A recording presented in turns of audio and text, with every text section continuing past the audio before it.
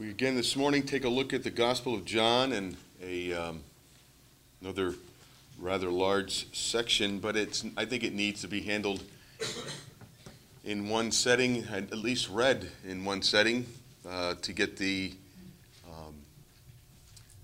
flow and the impact of the story of one that is pretty familiar to all of us. But again, I pray that our familiarity does not keep us from hearing something new or something deeper about Christ and about ourselves as we follow this story of John. And remember, John is writing to us in this gospel, coming to the close of the first half of this book of chapters 1 through 12, the book of signs. And we know that Jesus did many more miracles in this, but this is not a book about miracles. This is a book about signs. It's a difference. Signs point to something and someone, and these miracles or signs that Jesus is doing, its effect is supposed to point us to Jesus, as the entire Scripture is supposed to do. But John has these, in effect, as we see this progressive revelation, this progressive unfolding of who Jesus is, and John does it in a very peculiar and a very particular way, versus the other three are called synoptic gospels. The chapter we're looking at is chapter 11, verses 1 through 44. Now a certain man was ill, and Lazarus of Bethany, the village of Mary and her sister Martha. It was Mary who anointed the Lord with ointment and wiped his feet with her hair, whose brother Lazarus was ill. So the sisters sent to him, saying, Lord, he whom you love is ill. But when Jesus heard it, he said, This illness does not lead to death. It is for the glory of God, so that the Son of God may be glorified through it. Now Jesus loved Martha and her sister and Lazarus. So when he heard that Lazarus was ill, he stayed 2 days longer in the place where he was. Then after this he said to his disciples, Let us go to Judea again. The disciples said to him, Rabbi, the Jews were just now seeking to stone you, and you're going there again? Jesus answered, Are there not 12 hours in a day? If anyone walks in the day, he does not stumble, because he sees the light of this world. But if anyone walks in the night, he stumbles because the light is not in him. After saying these things, he said to them, Our friend Lazarus has fallen asleep, but I am going to awaken him. The disciples said to him, Lord, if he has fallen asleep, he will recover. Now Jesus had spoken of his death, but they thought that he meant taking rest in sleep. Then Jesus told him plainly, Lazarus has died. And for your sake I am glad that I was not there, so that you may believe. But let us go to him. So Thomas, called the twin, said to his fellow disciples, Let us go, that we may die with him. So when Jesus came, he found Lazarus had already been in the tomb 4 days. Bethany was near Jerusalem, about 2 miles off. And many of the Jews had come to Martha and Mary to console them concerning their brother. So when Martha heard that Jesus was coming, she went and met him, but Mary remained seated in the house. Martha said to Jesus, Lord, if you had been there, my brother would have not died. But even now I know that whatever you ask from God, God will give you. God said to her, Your brother will rise again. Martha said to him, I know that he will rise again in the resurrection on the last day. Jesus said to her, I am the resurrection and the life. Whoever believes in me, though he die, yet shall he live. And everyone who lives and believes in me shall never die. Do you believe this? She said to him, Yes, Lord, I believe that you are the Christ, the Son of God, who is coming into the world. When she had said this, she went and called her sister Mary, saying in private, The teacher is here and is calling for you. And when she heard it, she rose quickly and went to him. Now Jesus had not yet come into the village, but was still in the place where Martha had met him. When the Jews who were with her in the house consoling her saw Mary rise quickly and go out, they followed her, supposing that she was going to the tomb to weep there. Now when Mary came to where Jesus was and saw him, she fell at his feet, saying, Lord, if you had been here, my brother would have not died. When Jesus saw her weeping, and Jesus who had come with her also weeping, Jews who had come with her also weeping, he was deeply moved in his spirit and greatly troubled. And he said, Where have you laid him? And they said to him, Lord, come and see. Jesus wept. So the Jews said, See how he loved him. But some of them said, Could not he who opened the eyes of the blind man also have kept this man from dying? Then Jesus, deeply moved again, came to the tomb. It was a cave, and a stone lay against it. And Jesus said, Take away the stone. Martha, the sister of the dead man, said to him, Lord, by this time there will be an odor, for he has been dead 4 days. Jesus said to her, Did I not tell you that if you believed you would see the glory of God? So they took away the stone, and Jesus lifted up his eyes and said, Father, I thank you that you have heard me. I knew that you always hear me, but I said this on account of the people standing around, that they may believe that you sent me. When he had said these things, he cried out with a loud voice, Lazarus, come out. The man who had died came out, his hands and feet bound with linen strips, and his face wrapped with a cloth. Jesus said to him, Unbind him, and let him go. Let's pray. Lord, we thank you for these words and ask you again, as always, to bless these words to you as be glorified by the reading of your word this morning. But also, Father, as we ponder them and as we read them and I digest them and think about them, Lord, that we realize again that we are holding in our hands your very word to us. That these are not just, this is not a book about a story and just a heroic figure, but this is about you, Jesus, who is our Lord and our Savior, our Redeemer, our friend. And we pray, Father, that as all those terms that have been mentioned, that we would have clear definitions of what they all mean biblically. Because, Lord, there are many people who call you Lord and call you friend and call you Savior, and yet do not even know what they mean. Father, I pray that you again allow us this morning to come to a greater understanding of who you are in our lives individually. That, Lord, we all go through this gate of death, and we all go individually. And so, Lord, you are going to speak to us on that day individually. And so, Lord, I pray that you will be with those who have come here today to speak to them, to me, to all of us, so that, Lord, your way would be done within us. And we ask it in Jesus' name. Amen. We see that Jesus departed the area after the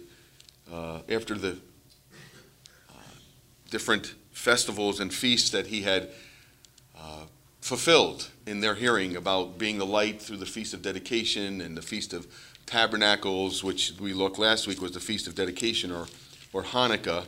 And actually Jesus fulfilled all of that as well, even though it wasn't a biblical holiday, so to speak, or biblical festival. Jesus, even though from a historical perspective filled it and fulfilled it religiously, of that he is the one, as it says here, the Feast of Dedication. And remember, the rededicating of our anniversary of the remembrance of rededicating the temple site after it being defiled by the Syrians of Antiochus Epiphanes, we talked about last week, of the Maccabean Revolution and the revolt. And so they instituted a day to remember. And it was about the day they remembered with joy, with lights and festivity, the day of rededicating it back to the Lord. And Jesus is really the one who fulfills all that. Is not Jesus the one who is totally been dedicated to the Lord and has been sent by the Father, and is the one who not only purifies things, but purifies really us. That's the key here. Jesus comes to sanctify us and to purify us from unrighteousness, first from our sin and then our ungodly life. so we see how Jesus fulfills all of these different markers on the calendar that the Jews held so highly for. Jesus came and fulfilled all of them, showing that everything that has been talked about throughout history is all pointed to me and this day. And we saw that Jesus kept on saying, I can lay my life down and I can bring it back up again. And he was saying, it's not my time, it's not my time, it's not my time. And so we see Jesus here at the Feast of Dedication in December. He took off, and he says in verse 40 of chapter 10, he went away across the Jordan, and that's where John had been baptizing, John the Baptist. And we now see that a time had gone by, maybe a couple months, because now we're, if we look at this time frame, is that this time frame, this is the very last time that Jesus is going to come down to Jerusalem, because he's coming up to the Passover, and that's, we know, is the time. We know that that's the hour. We know that Jesus was not going to die on any one of those occasions, because Jesus was in complete control of everything that was going on. And so we see that he took off and went someplace to get away from the tension and those who were ready to kill him for everything that he had been doing. And now this cry comes from somebody that he loves, this family, from Mary, Martha, and Lazarus. We can't help but read the language here about how he loved them. They were really close friends. They were, as John tells us, and other people noticed how they were loved. And also, we see that how these were loved by other people, because it says here, and not in the usual pejorative way when it says the Jews. Remember, we talked about when it said the Jews, it was usually those people that were coming after Jesus. Here we see the Jews actually following them, coming from Jerusalem, which was to Bethany, and this is where they lived, a couple miles east. Well, if you're looking this way, east of the temple site and of Jerusalem. There was 2 miles away, and that's where Jesus came. And we see that Jesus at great risk is coming down. We can hear the tone of the voice of the disciples. But Jesus loved them and wanted to go to hear their cry and wanted to minister to them. But the fact is that Jesus didn't say, oh, wow, this is a great opportunity. Jesus is very much in control of all this as well.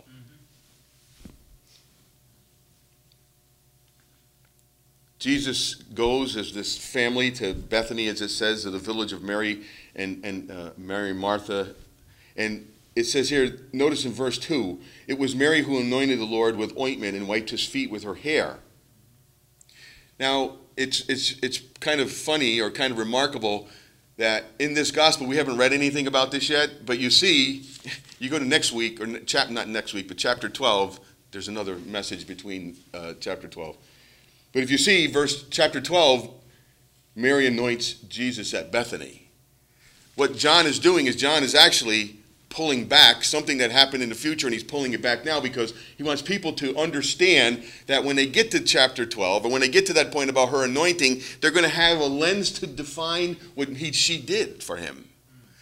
But yet it is so important, again, he wanted to have a marker for them to understand that this is who she was and this family was and how special he was. But again, it's not only about that relationship, it's always pointing about Jesus and pointing to the point of why he came here. And so why Mary anoints Jesus, we're going to learn about. And we learned about he anoints her because of his death and about anointing him for burial. And this is, John again is in a site of a funeral and a site of a death and site of a loss of a loved one, but yet a very much bigger picture. Remember what this is all about. Remember the prologue. It's about God being glorified. That's what this is all about. It's about Jesus receiving the glory, and the glory from Jesus to the Father. We see, he says, so you may understand and come to see the glory of him, John writes in the prologue. And so he says, so the sisters sent to him, meaning that they knew where Jesus was. Now, they may have had some inside scoop. He may have kept in contact with them. They may have been on, Instagram or Twitter or something. But they must have been somehow get together to be able to get in contact with Jesus. And they sent for him. And they said, Lord, the one whom you love is ill. And he understood who he was. It was, Jesus had that love. And, John uses that term, the beloved disciple of Jesus. He has that term. I mean, this John and these folks are the only ones that see him in this context to be able to have that kind of relationship with Jesus. But when Jesus heard this, he said to them, this illness does not lead to death. It is for the glory of God, so that the Son of God may be glorified through it. Now remember, this is the 7th sign. He's done many signs and many miracles, but John has picked this perfect number 7 for us, and this is the greatest and the most, the highest and the pinnacle of all the signs of bringing Lazarus from the dead, because it underlines Jesus' entire ministry and who he is, who he has the power to be. He has dominion over everything and over everyone, and so he now has dominion over death. We see this progressive revelation of Jesus. If we go back and we take a look at all the different signs and that happened, we see in chapter 2 was the water turning to wine. I got it all listed in my back of the chapter of all the different signs.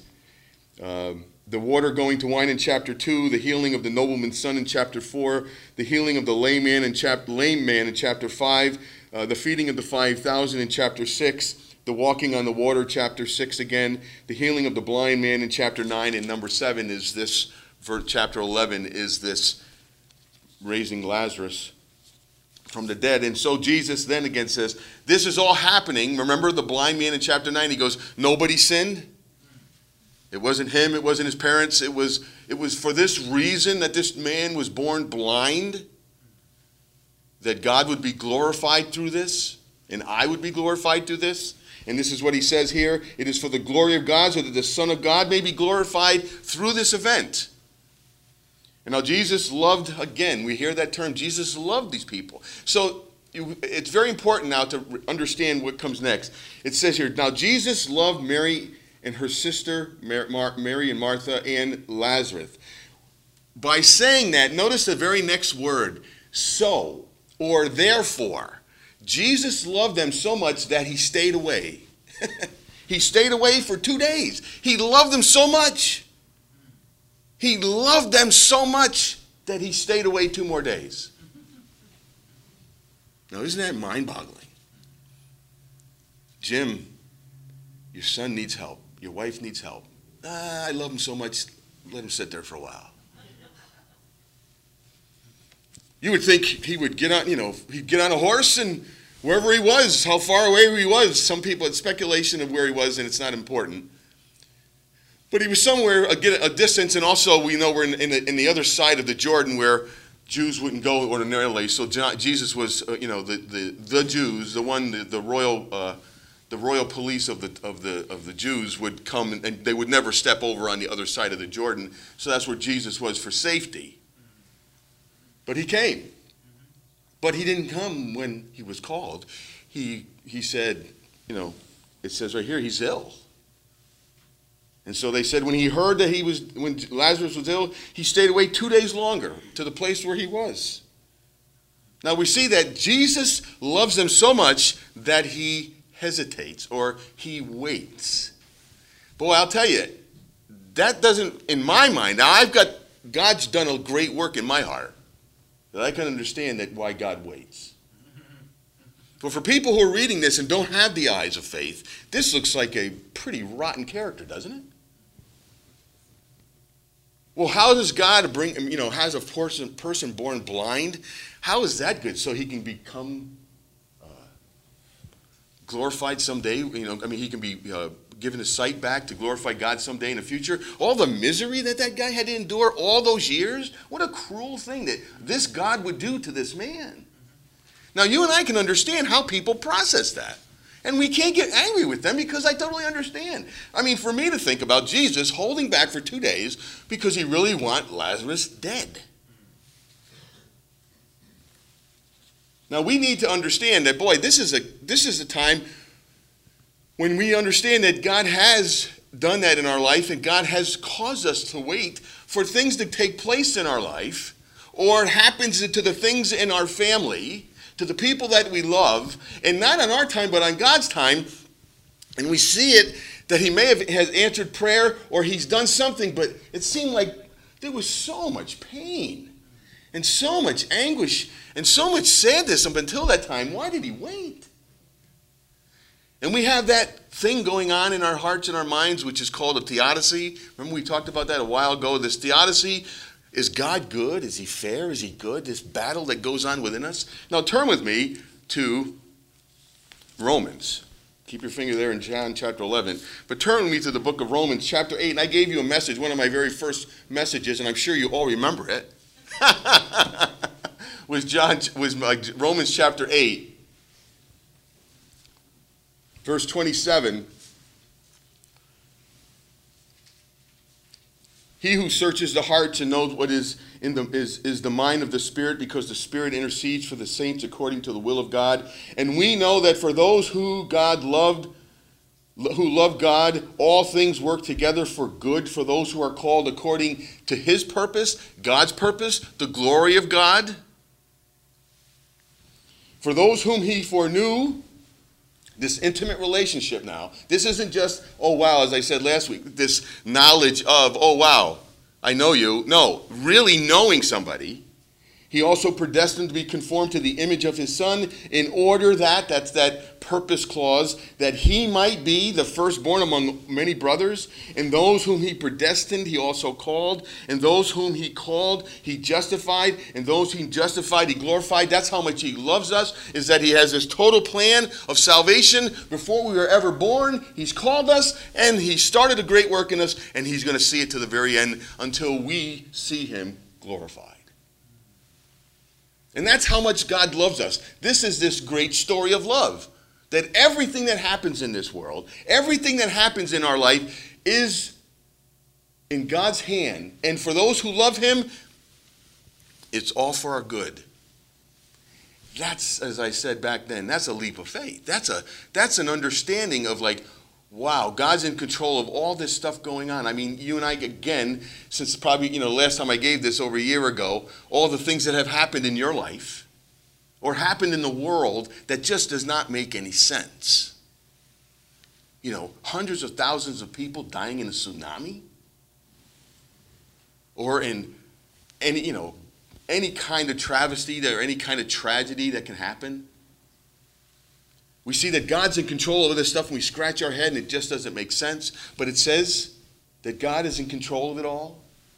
And when it goes on in your life and my life, and we're supposed to be children of the living God, and we're in this covenant relationship with God, and Jesus is our friend, and Jesus is our Savior, and all this stuff happens to us, there are terrible things that go on in life, but God deems them good because they're good use for us growing in our sanctification and him bringing him glory, that through it all we maintain our faith, even though these events are not good, and God doesn't call them good, the outcome is good.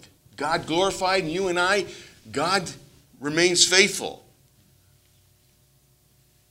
And even though we are faithless, as we read today, God remains faithful because he can't disown us. What a blessing to know that. But then it goes on in these questions here, 5 questions. After we've read all this about the love of God, and we've read this about how he's had this plan of salvation from the beginning to the end, stuff that's happened in the past and has them to the past, before we ever knew it, before we were born, things that are going on in our present life, and the glorification that was going to be ours that we're tasting but is not already ours yet. He says this, what then shall we say to these? If God is for us, who can be against us? He who did not spare his own son, but gave him up for us, how will he not also graciously give us all things? Who shall bring any charge against God's elect? It is God who justifies. Who is to condemn? Christ Jesus is the one who died. More than that, who was raised from the dead, who is at the right hand of God, who indeed is interceding for us. And now we have that's the 4th question. Then there's a 5th question, is a very long question. Because who shall separate us from the love of Christ? Because it is those times, as he says here, when there's tribulation or distress or persecution or famine or nakedness or danger or sword, who's going to help us when we're finding ourselves wondering, is God good? If he loves me this much, maybe I don't want to be loved this much? And that's why this question is long, because he says, because this is where you and I have trouble, folks. is that we judge God on our own standard, know how much we are in the Bible and know how much we are in church, and no matter how much of a great theologians and how many degrees we have, our heart still questions God's sovereignty and God's goodness sometime in our life. When we get into that foxhole, we just wonder. And this is where he says, here we got to trust. We see Jesus deliberately holding back. Now we're going to hear the anguish of the sisters. This is real anguish. This is real sadness. This is real mourning, because you know what? Their brother's gone.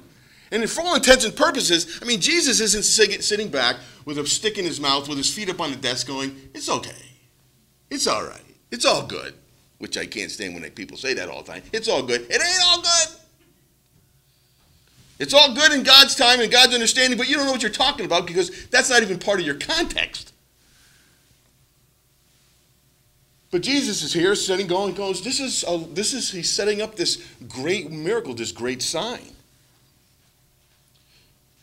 And then he says, after 2 days, what does he say to them? He goes, in verse 7, he goes, let's go to Judea again. Well, that's pretty risky, is it not? They're ready to want to kill Jesus. So he's willing to go to someone who died. And remember, the reason why he's going to Jerusalem is what? To die. Again, the picture is pieces for these people. Jesus is progressively laying it out for them, and we can't fault these guys.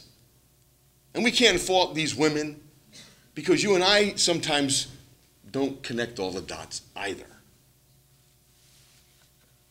It's nice when it does happen. It's great when we can rejoice and we can sit back and we see this blessing that God gives us, that even in our sadness and even in the difficulties and the stress of our lives and the catastrophes of our lives and the losses of our lives, that we can sit back and, as I said, even in a fetal position, crying on the floor, we can still exhibit faith in who God is and who Jesus is in our life. And then after he said, the disciples said to him, Rabbi, what are you, crazy? Don't go to town. It's like Bill Cosby. You ever hear those old movie stories? Bill Cosby going about, Tonto and the Lone Ranger. Tonto, don't go to town by yourself. They're going to beat you. They're going to kill you. And I always think about this guy going, Jesus, what are you, crazy? You lost your mind? The Jews they're ready to kill you. Just now they were ready to kill you. You want to go back there again?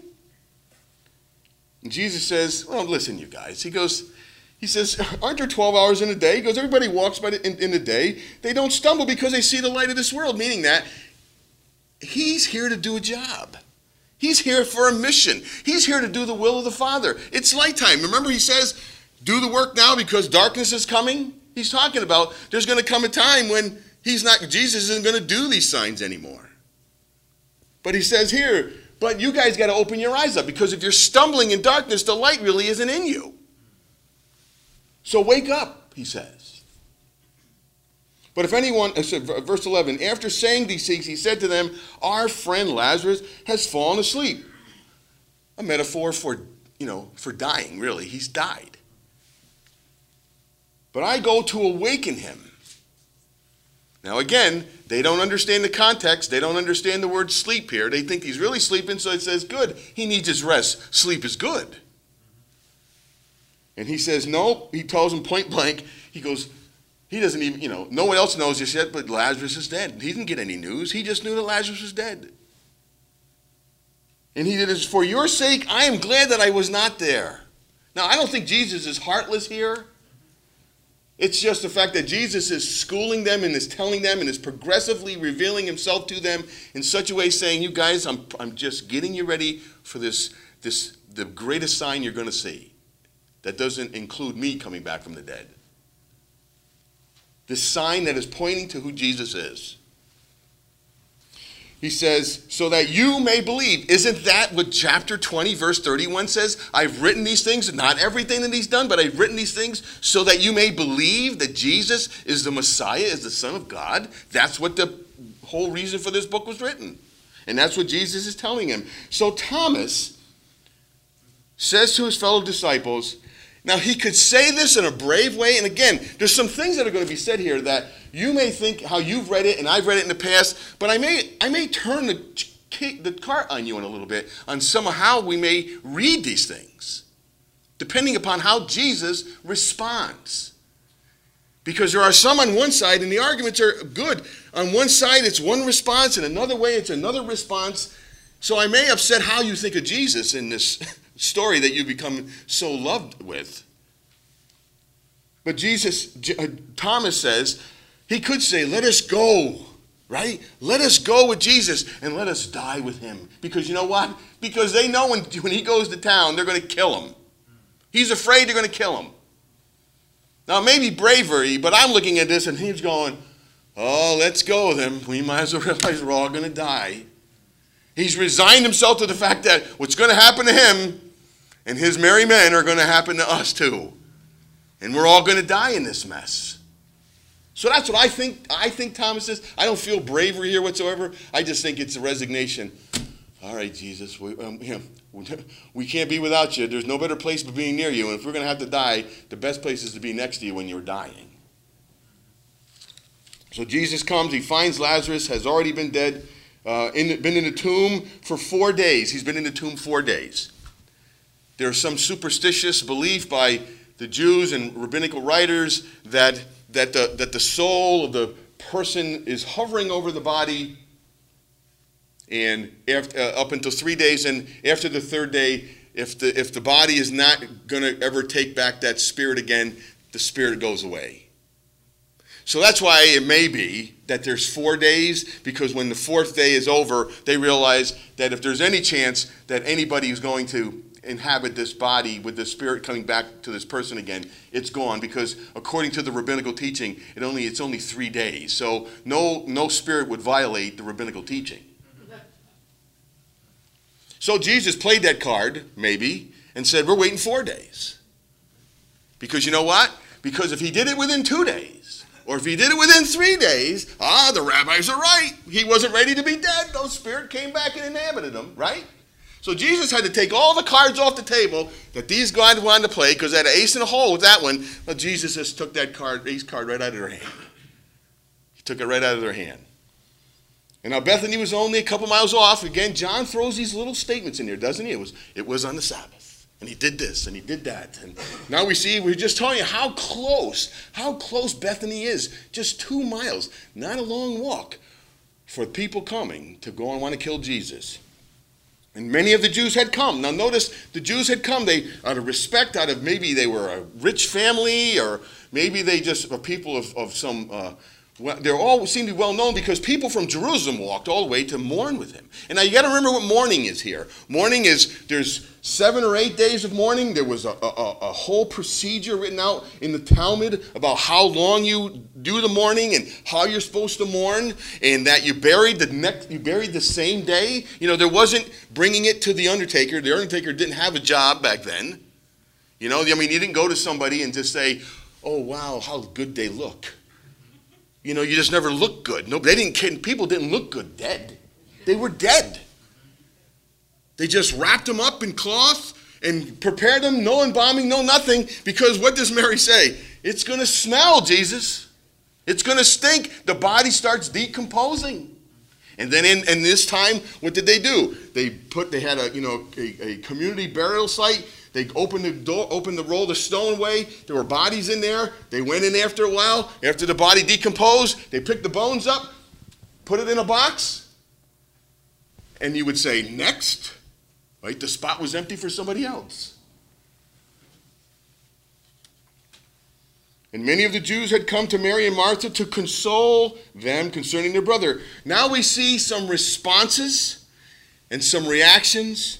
So when Martha had heard that Jesus was coming, she went and met him. Before he even gets into Bethany, she meets him. And he meets him, and Mary stayed at home. Again, you can't read people. I've read people and heard people read into this, and you don't want to read into every little sentence here, because we don't have enough information. Like some people saying, oh, Mary was so upset and she needed to be consoled. She was grief-stricken that she stayed home. People mourn differently. Yeah, I know people mourn differently, but I can't read that here. So Martha runs to Jesus and says what's on her heart. Lord, crying, weeping, Lord, if you had been here, my brother wouldn't have died. Now, this is a grieving person who is telling Jesus the truth, saying, Jesus, if you were here, he wouldn't have died. Now, there's a great amount of faith in here, but there's a great sense of frustration I hear as well. You know, Doc, if you didn't, if you were here sooner, if the hospital got didn't get their wires crossed, this man wouldn't have died. My father, my brother, my friend, this person, whatever, wouldn't have died. And there's a sense of frustration because they know that Jesus could have done this. They believe in who Jesus is. They've had an intimate relationship with Jesus and friendship. And so they come and blurt right out, Jesus, you should have been here. Why weren't you here? But even now, I know that whatever you ask from God, God will give you. Now, this could mean a sense that, you are who you are, and we've seen you do things. You can do something right now if you want to. Or it can mean that she was, in their grief, you let your heart out, and then all of a sudden you kind of recourse back and you're saying, well, I don't want to, step on you. I don't want to be irreverent, Jesus, and I know you're in control. So there's different ways of reading this. Jesus said to her, he says, your brother's going to rise again. And so she goes, yes, and I can hear Martha here, people are saying, they're better off, right? Your people come, they're better off. Look at them, they're at peace. God loves them. And I'm not saying all those things are terrible, but you know what? The guy is dead. No matter what we say, no matter what, it just isn't going to bring this person back. So a part of me looks at Jesus holding back, and many people holding back for 2 more days and realizing that these women are really anguishing. At a cost, Jesus held back for 2 days. I mean, he really loved them. He so loved them. They were close friends. They were buds. He just loved them so much that he held back for 2 days. And he's watching these women cry and suffer for the loss. They don't know what's coming. He knows what's coming. They don't know what's coming. And so he can say to them, your brother's going to rise again. But for them, it's over. They're grieving. And Jesus said to her, he says, I know my brother will rise again in the resurrection on the last day. She's saying, I know when the Messiah comes, or I know when that day comes, we're all going to be raised from the dead. But you know what, Jesus? My brother's gone now. Who's going to fill my brother's place? You can understand that loss. I always tell people, God doesn't replace that person. God helps you through that loss. But God doesn't replace that person. That's a loss. There's the hole in your life. And so she goes, yes, Jesus, I know. You're right. I understand. Or she could say it with a matter of faith, yes, Jesus, I know. She could have a great confession. I know that he's going to come back at the resurrection of the life. And Jesus says to her, but you don't need to wait, because he says, I am the resurrection. I am the life. Jesus is saying, you don't need to wait. It's happening right now. Look at me. I am the one who is going to bring the resurrection. I am it. And I am the life, that eternal life, that abundant life. Remember all these progressive times when Jesus has been talking about life? He is now adding something else. He goes, it's all embodied in me. Jesus is everything that we long for, everything that we want. Everything in Jesus, Paul writes, is yes and amen, and all the promises of God. Jesus says, I am it. I am the embodiment of the kingdom. I am the embodiment of Israel. I am embodiment of the gospel. I'm everything. And this is what he is saying to her. I am the resurrection. In me is what you're going to have, eternal life. Now, he says, remember, whoever believes in me, though he die, yet they shall live. Now, and again, remember, Jesus has been talking about death. We've been looking about death, people who have life and people who have death. People have passed from death to life. People who are condemned are judged to hell and judged to death and judged to being apart from God. And those who are alive live. And those who die don't really die, but don't ever die, but just go from this world to eternal life. And he says in verse 26, and whoever lives and believes, remember, a context of ongoing presence right now, everyone who lives in me and believes in me, in verse 26, shall never die. Well, what does death mean? Lazarus is dead.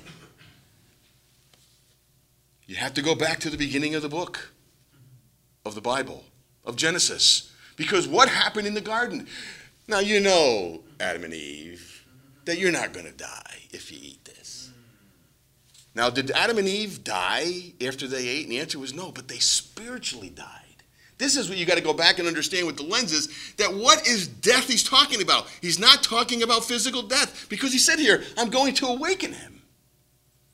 He's not talking about physical death here. He's talking about spiritual death. That's what real death is. When somebody, and I've mentioned before, when somebody lives in Jesus, they don't die. They continue to live in Jesus when they die.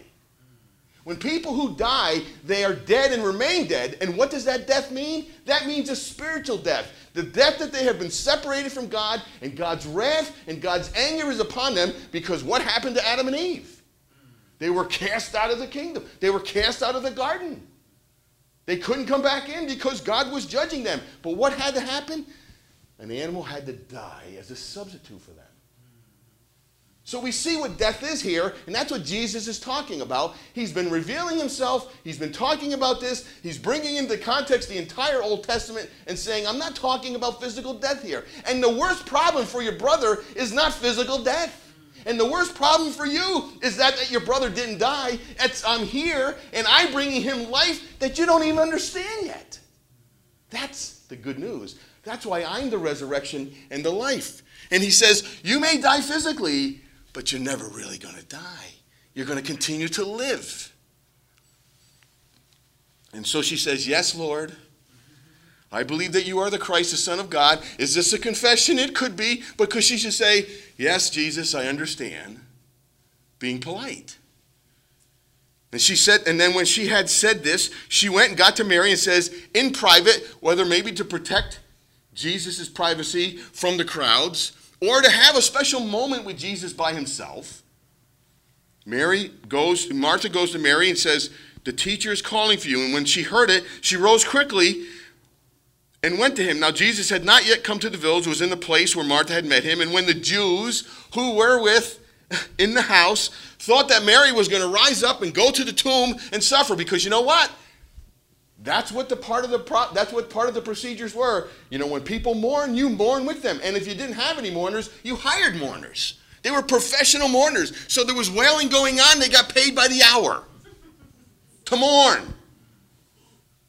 So you see this entourage of people getting up when Mary gets up, because we're on cue. She's raised up. She's going to the tomb. Let's mourn. So there was no privacy. When the Jews were with her in the house consoling her, saw Mary rose up quickly, go out, and they followed her, supposing that she was going to the tomb.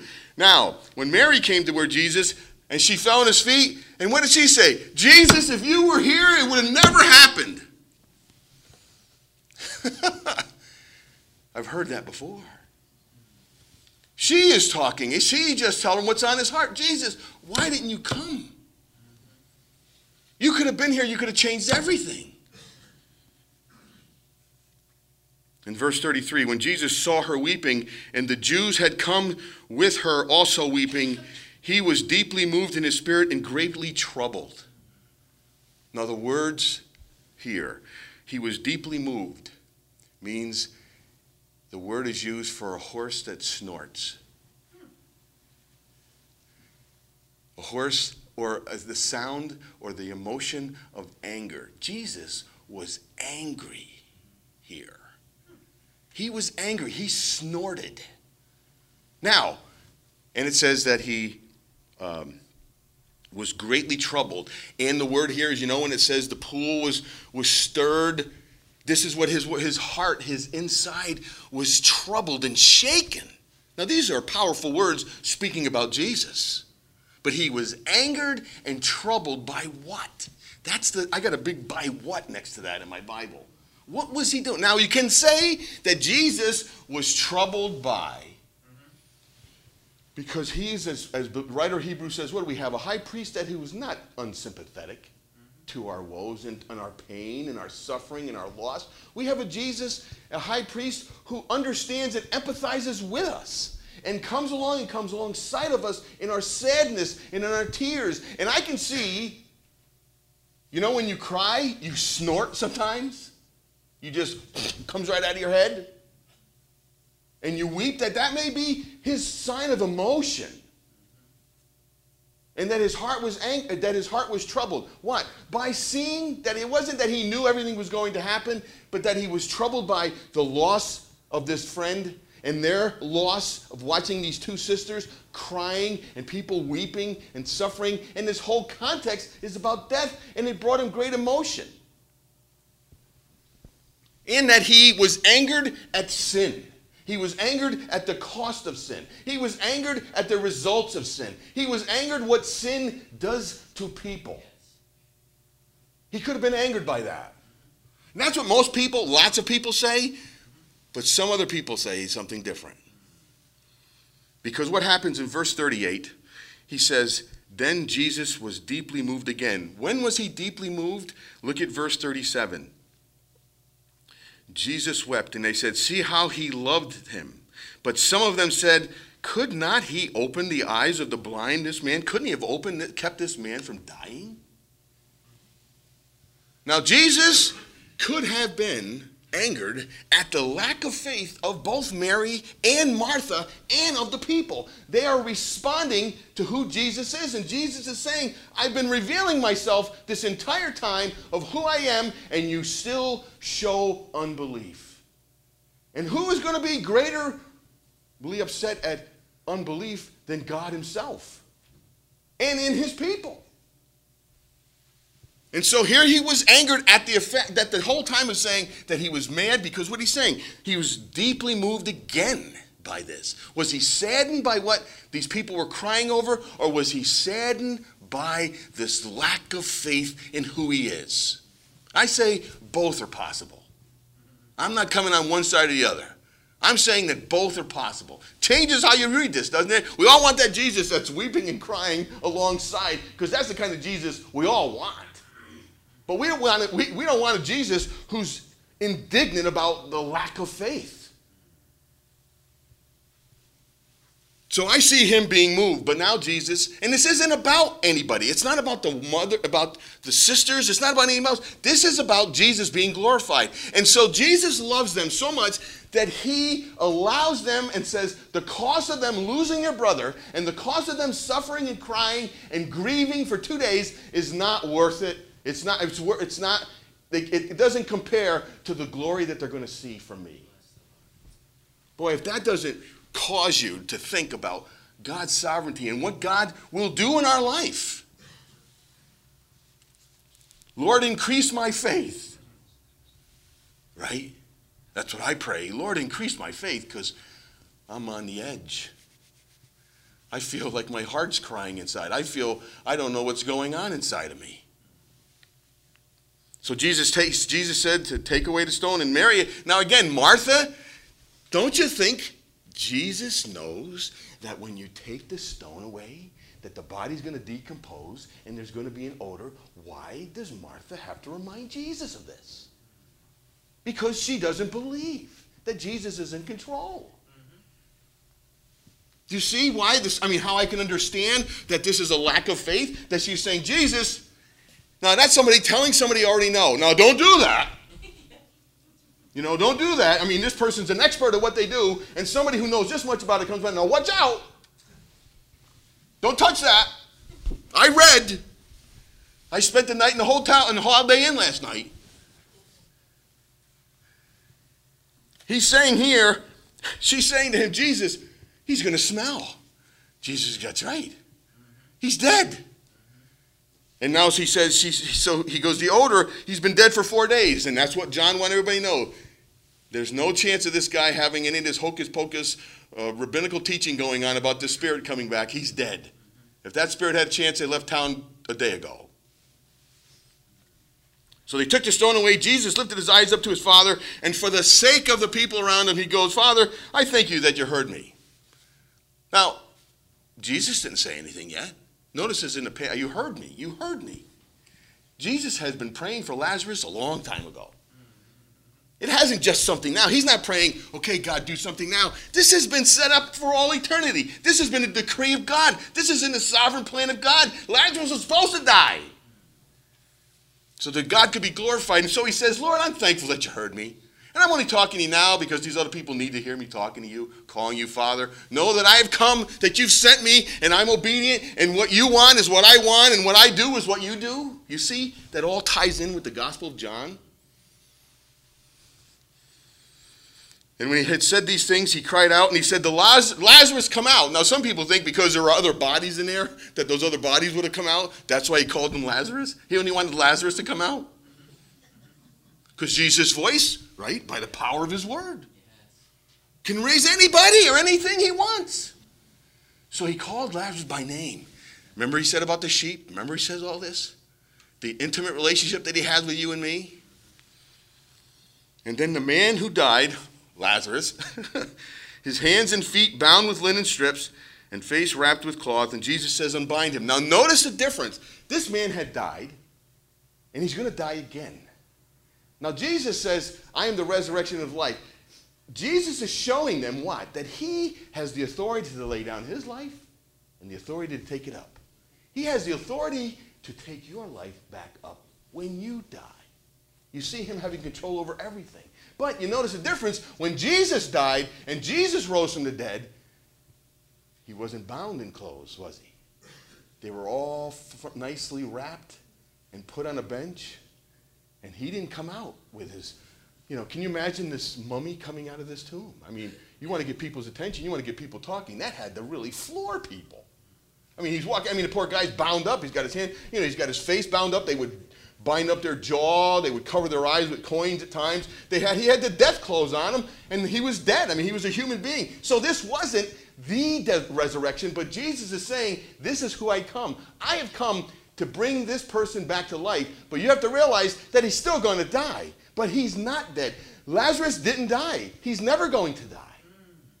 Because the death that I'm talking about is not the one that he just came out. It's the death that he had against his father when the federal parents of Adam and Eve, the federal headship of the father, came over, and sin came upon all humanity. And separated us from God, separated us from the Father. And we all deserve what? Death. But Jesus says, he who believes in me is not condemned. He who believes in me will not be judged. He who believes in me, all those things that Jesus talked about in the Gospel of John is pointing to this day, saying, Lazarus' problem is not that death. Lazarus is alive because I'm going to die for him. That's what he's talking about here. So that resurrection that he did is a completely different one, because Jesus doesn't have the grave clothes on when he raises from the dead. He has a glorified body.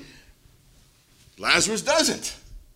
He's going to die a day. He's going to die, but he's never going to die to be condemned and to be judged again. And that's what I said when I talked at Mary Ann's funeral, and this is when I talk with people, that in Christ we never die. Though our body dies, we're never, ever. There is no condemnation for those who are in Christ Jesus, Paul writes. We're never going to have to face that death of God again, because Jesus dies for it and he raises us from it.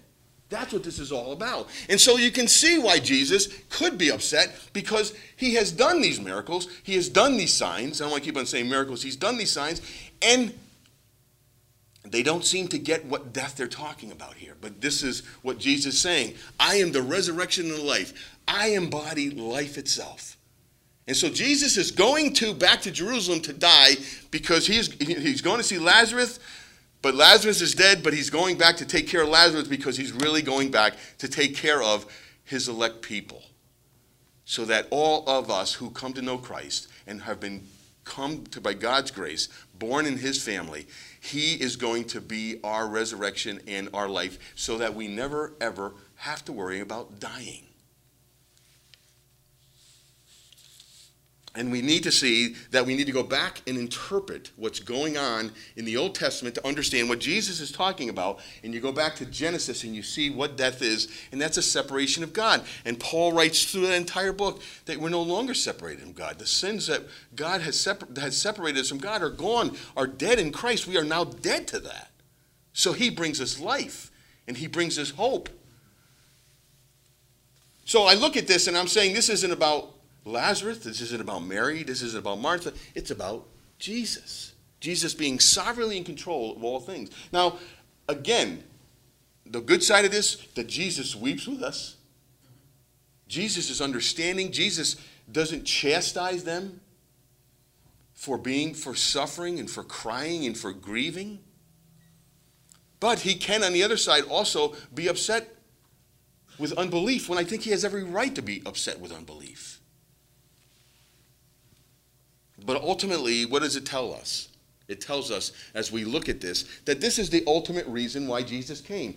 This is about the body, the life, the death of Jesus, and how he promises by us eating these signs and symbols and seals is telling us that by eating and drinking, we understand the gospel. And we understand that it isn't about Jesus making our life livable here. It isn't about Jesus taking away problems in our life. It isn't about Jesus coming to our rescue when we want him to come to our rescue. He has told us that he has rescued us, as we have read today in Psalm 30, that he has rescued us from what? The pit. And that's what we need to be reminded of. Folks, I'm not trying to tell you, and he's not telling us either from the whole entire Bible, that we grieve over our sin. We grieve over what's going on. Jesus says, blessed are those who mourn over sin. It's going to be a way of life for us. But not to grieve that we lose hope. We grieve not like the unbelievers do. We grieve because we've lost someone, but ultimately in the end, if a person lives and believes in me, they'll never see death. That's our hope.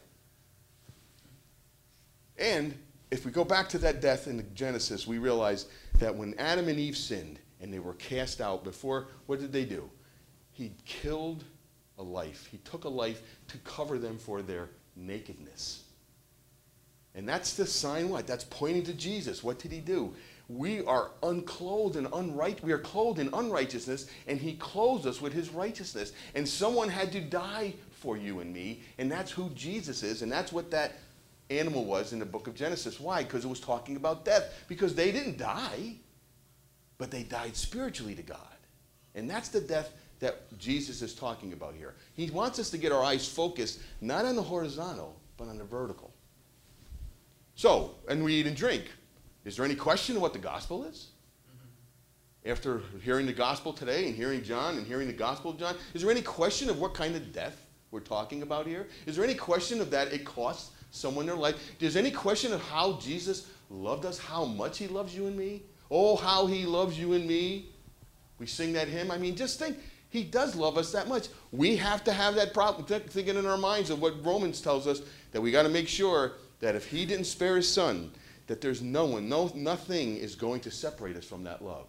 And in our lives, no matter what happens to us, we need the congregation, we need the church of Christ, we need each other to remind us. You need a pastor who's going to preach the word of God from Genesis to Revelation, who's going to bring connect all the dots for you from a perspective that the lenses be able to see how this is. This isn't a nice story about how Jesus cries when you're upset.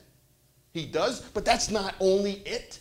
You see how much more profound it is? You see when I cracked the nut open, all the meat rolled out? That's what we need to pray for.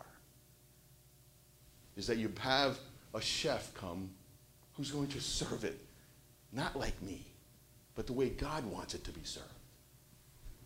So we need to pray for that, but we need to pray that as you come and eat this, that you and I don't eat in a way that says, wow, God really loved me. I must have been something good for me to be able to eat this. So when I walk out of here, I've done something that's a sacrament that's going to make me better off with God. And boy, you better not eat and drink that, because there's going to be judgment upon you if you think that way. We only eat and drink because of who Jesus is and what he has done for us and the cost that he got. He went to a place of danger so that he could die on the cross, so that you and I could live. So let's pray together.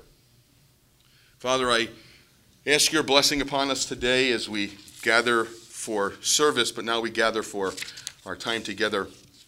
I pray for this commemorating your Last Supper and our communion with you and each other, Lord. I pray that we eat and drink this in a way that we understand that we are called, that if we believe in you and we live in you and we understand what death is all about and what sin is all about and how we need a gospel and how we need a Savior and and that we need someone to come in our life to intercede for us and mediate for us, then, Lord, I pray that we eat and drink this in a way that it brings you glory. But, Lord, I pray for those who have never asked you to be a part of their life, for you to be their Lord, to be their Savior, to die for their sins, to come and to make them whole with you, to redeem them from the pit, to bring them to a perfect relationship with you, Father. I pray that today, that they would find themselves as sheep as you have designed them to be. And we ask this, Lord, in Jesus' name. Amen.